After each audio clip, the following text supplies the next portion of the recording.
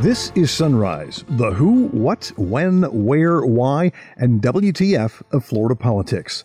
I'm Rick Flagg reporting from Tallahassee, where the State Health Department reports more than 6,500 new cases of coronavirus and 45 more fatalities. If you're planning an outdoor party or headed to the beach for the 4th of July, you have the governor's blessing. He says it's safer there than it is inside. You know, doing things outdoors in Florida is less risky than doing things where you're packed indoors. As the governor continues to downplay the spike in COVID cases and says there's no going back on reopening, Democrats in the state Senate accuse him of failing Florida during the pandemic. You know, for much of this pandemic, the governor's approach, like the president's, has been hands off. And I think what we see is a continuation of leadership being a day late and a dollar short. And now we're hearing that people are waiting 7 days, 11 days to get their test results. This is not the way that we're going to be able to solve this problem. I keep looking at what's going on here, and all I see is Ronnie's wheel of misfortune. You know, I feel like I'm watching the wheel of misfortune spin. The president's new trade deal with Canada and Mexico is now in effect, and the state agriculture commissioner says it could cost Florida growers $400 million a year and eliminate 8,000 jobs in the Sunshine State. The governor has signed Senate Bill 404 requiring girls who are under 18 to get notarized permission from at least one parent before they can have an abortion. Backers of the new law say it's all about protecting girls and preserving the rights of parents, but the head of Planned Parenthood in Florida says it's just politicians playing their games. You want your physician and the patient to be making those decisions, not a bunch of people in Tallahassee. What the people in Tallahassee are interested in doing is playing political ideology with our health care by interfering with our ability to get the health care we need when we need it. We'll also have your daily calendar of political events and check in with a Florida man who is threatening to deputize every law-abiding gun owner in Clay County to deal with civil rights protesters. Bonus points because the sheriff, who doesn't like the Black Lives Movement, is black. And now, the top stories on Sunrise for Thursday, July 2nd. The COVID spike continues in Florida with 6,563 new cases reported Wednesday. That brings the total to almost 159,000 since March. The health department also reports an additional 45 fatalities. That increases Florida's death toll to at least 3,650. As we head into the 4th of July holiday, brace yourself for massive crowds at the beach, or at least the ones that are open. They're closed for the holiday in South Florida, but are still open in most parts of the state, and Governor Ron DeSantis says it's safer to party outdoors than it is inside. You know, doing things outdoors in Florida is less risky than doing things where you're packed indoors. So I think having the parks and having beaches, obviously, you know, it needs to be controlled. I think most of the localities like Brevard and here in Volusia have done that. But by and large, the virus does not like sunshine, heat, and humidity. I think every study has shown that. I think if you look at the contact tracing and I try to identify outbreaks, very few outbreaks from something like a park or a beach. And so let's understand that. For the 4th of July, I'm more concerned about, you know, people crowding into the AC and having private parties and things like that where you're real close contact. Virus likes that kind of an environment better, and so people do that. Now, we've talked about avoiding closed spaces, really close contact, particularly in areas that have poor ventilation. And I think as you look and to see around the world, in the United States and Florida, where some of the outbreaks and clusters emerge from, it's a pretty consistent theme about really those really close indoor things. And so I just think that. But I think the most important message as you're looking, because we're seeing these cases from coast to coast across the Sun Belt, from Los Angeles to the Carolinas, obviously Florida, Georgia is involved in that, Texas. Part of that is because we're testing more, but you are seeing higher levels of people test. The positive rate used to be, I mean, in May, we were 2%, 3% as a state. And, now we've been 10 to 15% pretty much for the past 2 weeks.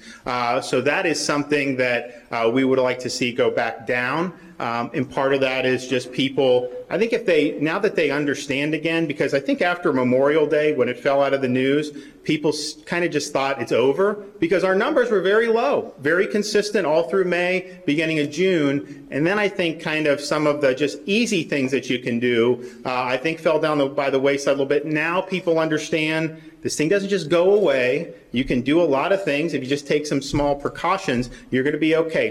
One of those small precautions the governor mentioned is the use of a protective mask. He recommends it, but will not make it mandatory. State Senator Gary Farmer of Broward County says that's one of the governor's biggest mistakes during the pandemic. The governor has just as recently as yesterday addressed his reluctance to institute a statewide face mask requirement. And the reason he says he doesn't want to do it is it's too hard to police. Well, you know, if that were the case, we wouldn't have speed limits because people speed anyway, and it's hard to catch everybody. We need to do more.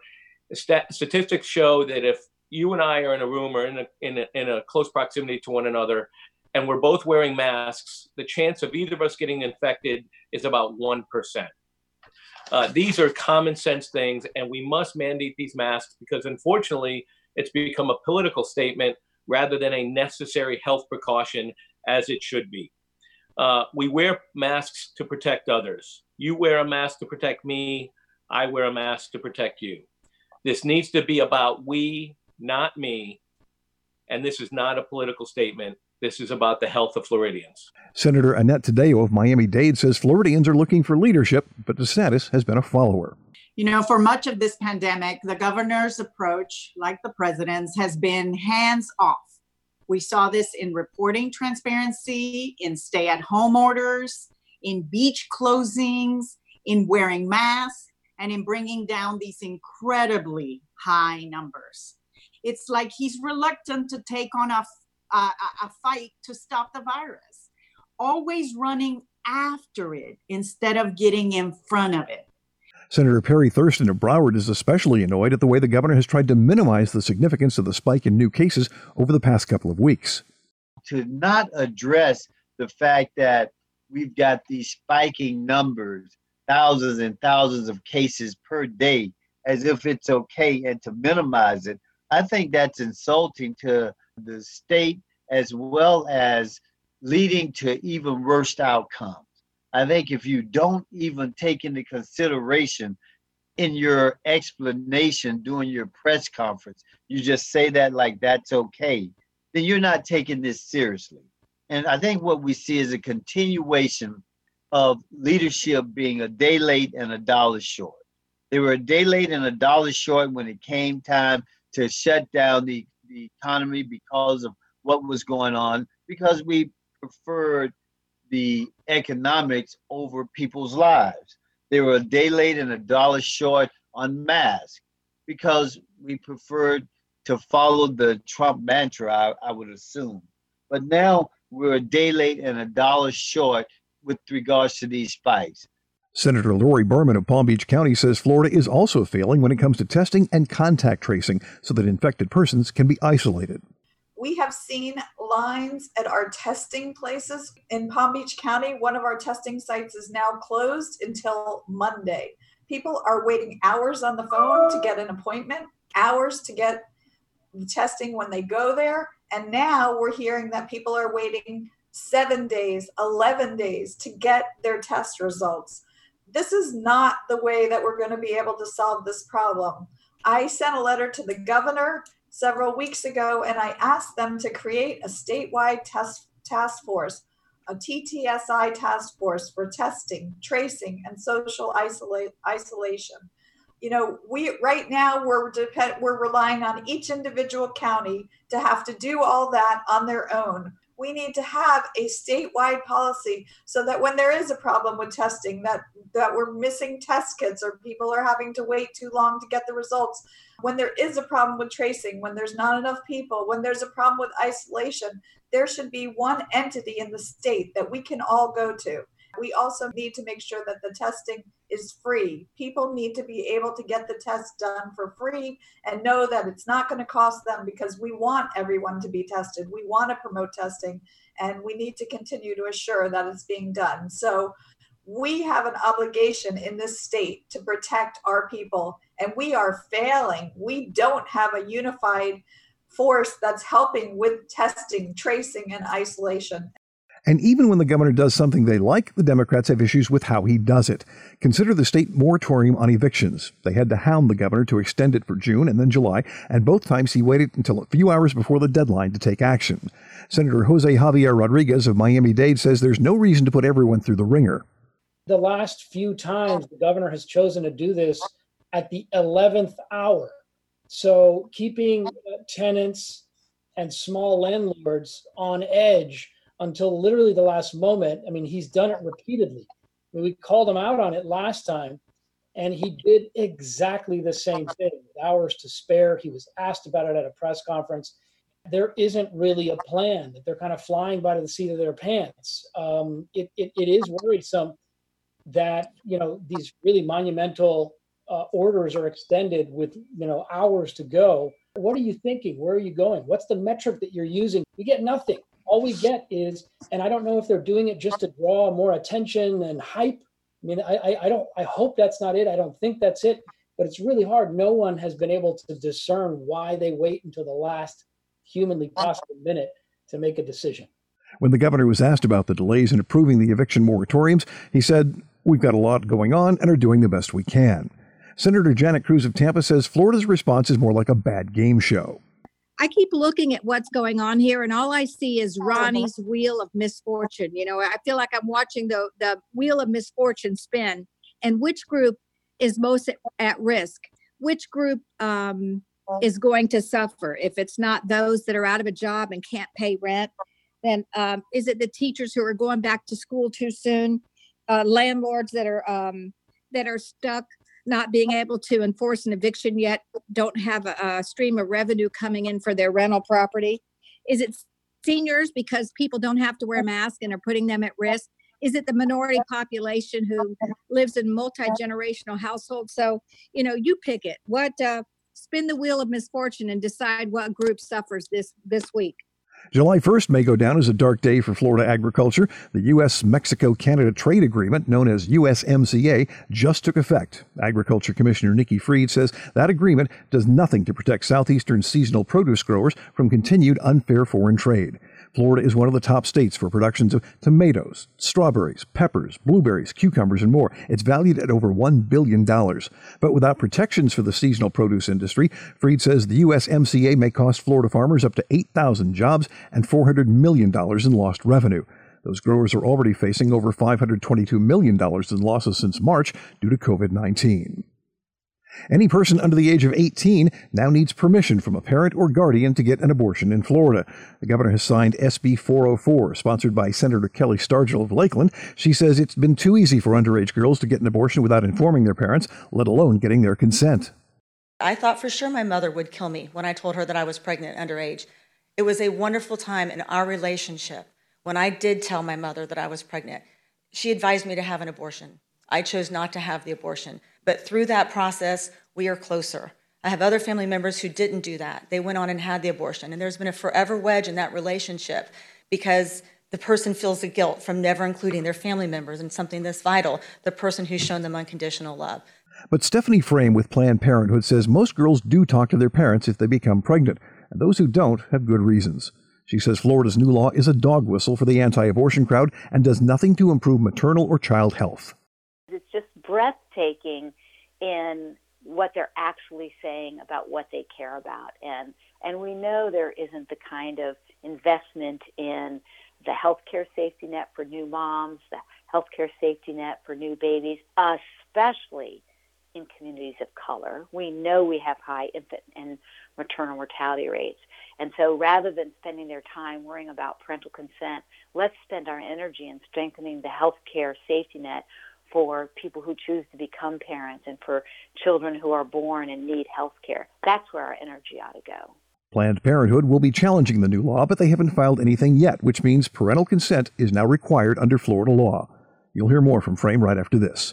You're listening to the Sunrise Podcast, and we are much obliged.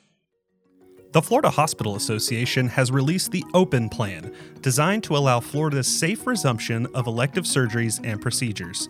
OPEN stands for O, observe the COVID-19 rate of community occurrence. P, prevent transmission. E, establish the process to restore elective surgeries and procedures, and N, network with all healthcare providers. You can read the open plan today at fha.org.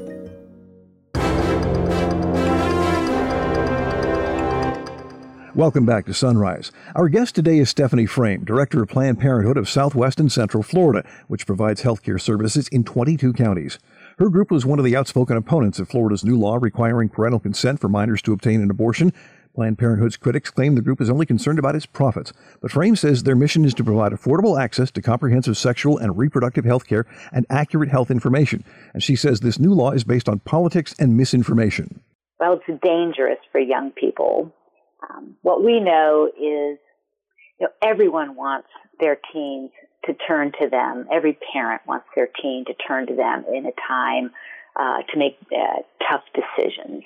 And we know that 7 out of 10 teens do turn to a parent or a trusted adult when they're facing the decision about having an abortion. And for the 3 who don't, they don't for a reason, because it's not safe. And for those teens, this law puts them at even greater risk. What kind of situations make it impossible for kids to talk to their parents about this? Well, sometimes the parent is the father of the child. Sometimes it's a boyfriend, sometimes of a parent. So those are tricky situations, or another family member. Sometimes the household is just generally violent, and if a teen reveals their pregnancy, they may experience injury. We know that for about 50% of the teens who tell us they couldn't tell their parents, they did experience some level of physical violence when they had to tell their parents about their pregnancy. We also have heard a lot about the theory that this bill in and of itself is not the problem. It's what it is designed to do, and that is overturn the fundamental abortion rights in Florida that were guaranteed under the TW decision back in 1989. Can you run us through that scenario? Well, we've seen that all over the country, haven't we? And here in Florida, we have a number of bills that have been introduced that are designed specifically to challenge the constitutional right to privacy and therefore to have make your own medical decisions, including the decision to have an abortion. And so, as a matter of fact, the Supreme Court decision this week was about the Louisiana case was exactly that. And the Supreme Court called out the fact that they knew that this law was put in place for political reasons, not healthcare reasons. None of these laws that we've seen here in Florida or around the country are grounded in medical science. They're completely medically unnecessary, which is why, of course, the American Medical Association and the American College of Obstetricians and Gynecologists oppose these laws because they know it's not good medical care. For the good medical care, you want your physician and the patient to be making those decisions, not a bunch of people in Tallahassee. What the people in Tallahassee are interested in doing is playing political ideology with our health care by interfering with our ability to get the health care we need when we need it. So obviously there's going to be a court challenge. Do you go to the state first because it's a state law, or do you go right to the feds and not take your chance on the new and, well, shall we say, radically more conservative Florida Supreme Court? Well, we're certainly considering all of our options in our path. We're looking at all the different pathways. Our number one goal in any kind of challenge is to protect our patients and protect the people of Florida who deserve to make their own health care decisions and get their health care when they need it. So you haven't decided which route to take yet? We have not. I've been covering this stuff in Florida since 1978, and these abortion wars never seem to stop. Are we doomed to this fight for the rest of our lives and beyond? Well, I hope not. I hope that our rising electorate, these young people who are taking to the streets and demanding justice in all the intersectional parts of our life, feel very clearly that their bodies are their own and that bodily autonomy is an essential American right, and that includes their safety and their right to make their own medical decisions. So I have a lot of hope in these young people and what they're demanding and the changes they're going to bring, I believe, in this next election as they vote for candidates who will protect their right to health care and their safety and their right to quality education and all the other things we've counted on in this country to make it great. Now, this may sound kind of flippant, but do you ever look at the people opposing the mask and insisting on choice and just kind of smack yourself in the head and say, what the hell? There is sort of a breathtaking irony to it, isn't there? Yeah. So choice in everything but pregnancy-related decisions. That's the key now, right? Well, for a very long time, the people who sit in our legislatures and promote these laws have said small government, small government, small government, except when it comes to my body, except when it comes to my ability to make healthcare decisions. As we like to say, they like a government small enough to fit inside our uteruses. This bill also has a provision that supposedly protects infants who are born alive. Is that just a dog whistle? Yes. Yeah. Is that a real problem? Are there that many children being aborted who are actually alive? Of course not. That's called murder, and that doesn't happen. So we already have laws against that. That's a complete fabrication of the procedure and just something that they put in there to throw up dust to confuse people, when in fact what they're really talking about is interfering with the physician and their patient and the good medical care that ought to be happening between the two of those people. Technically, the law took effect today. How soon do you try to get an appeal going to get a stay in place, or is this something people have to live with for now? Yes, we have to live with it. We've implemented it today. My staff has all new procedures and new paperwork to implement this today. So it's underway, and we will be making decisions about how to challenge this as quickly as possible. How does that work where you get a notarized written consent statement? Yeah, exactly. Well, remember that we already have a law that requires a notarized notification. So this is an extension of that. And so the young person has to go to their parent and with a document, have it signed and notarized. So we try and have notaries inside our health center to help that process, and we have attorneys who will help young people who want to get a judicial bypass. So we've tried to build systems to make this as easy as possible for the young person. And of course, what we know is most teens will get their parental consent because, parents do want what's best for their young person, and clearly they've made the decision that this is not the time for that teen to become a parent. So for the 7 out of 10 who do get parental consent, this won't be a problem. It's for those other 3 that are in very difficult circumstances that we're going to, have attorneys and people who can help them get through this and keep them safe. What's your prediction on the future of this law? Of this law? Yeah. Well, I think it's going to be just like it's the past, right? It's already been found unconstitutional. It's been found unconstitutional in Florida in the past. Clearly, really reasonable people in the judiciary said this is unconstitutional. So it is my prediction that once again, they will see that this is an unconstitutional law for the people of Florida. Right now, no matter what, we're still seeing patients, and abortion care is accessible here in Florida, as is family planning, birth control, and all the other reproductive health care you need. So these laws may create a roadblock, but they're not stopping us from providing the care that Floridians need to take care of themselves.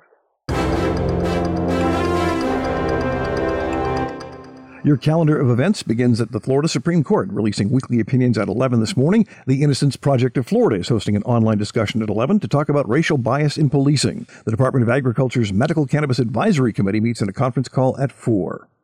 Finally today, a Florida man who works as a sheriff is threatening to deputize every law-abiding gun owner in Clay County to keep protesters under control. Sheriff Daryl Daniels is black, but he has no sympathy for the Black Lives Matter movement and describes the civil rights protesters as godless disruptors. Insert Daryl Daniels, you've been warned. Daniels is a first-term sheriff up for re-election who has said he would like to be a congressman one day. He's also under investigation by the Florida Department of Law Enforcement related to an affair he had with a fellow officer and a subsequent false arrest of that officer. That's it for today's episode of Sunrise. I'm Rick Flagg in Tallahassee, inviting you to join us again tomorrow as we plumb the depths of Florida politics.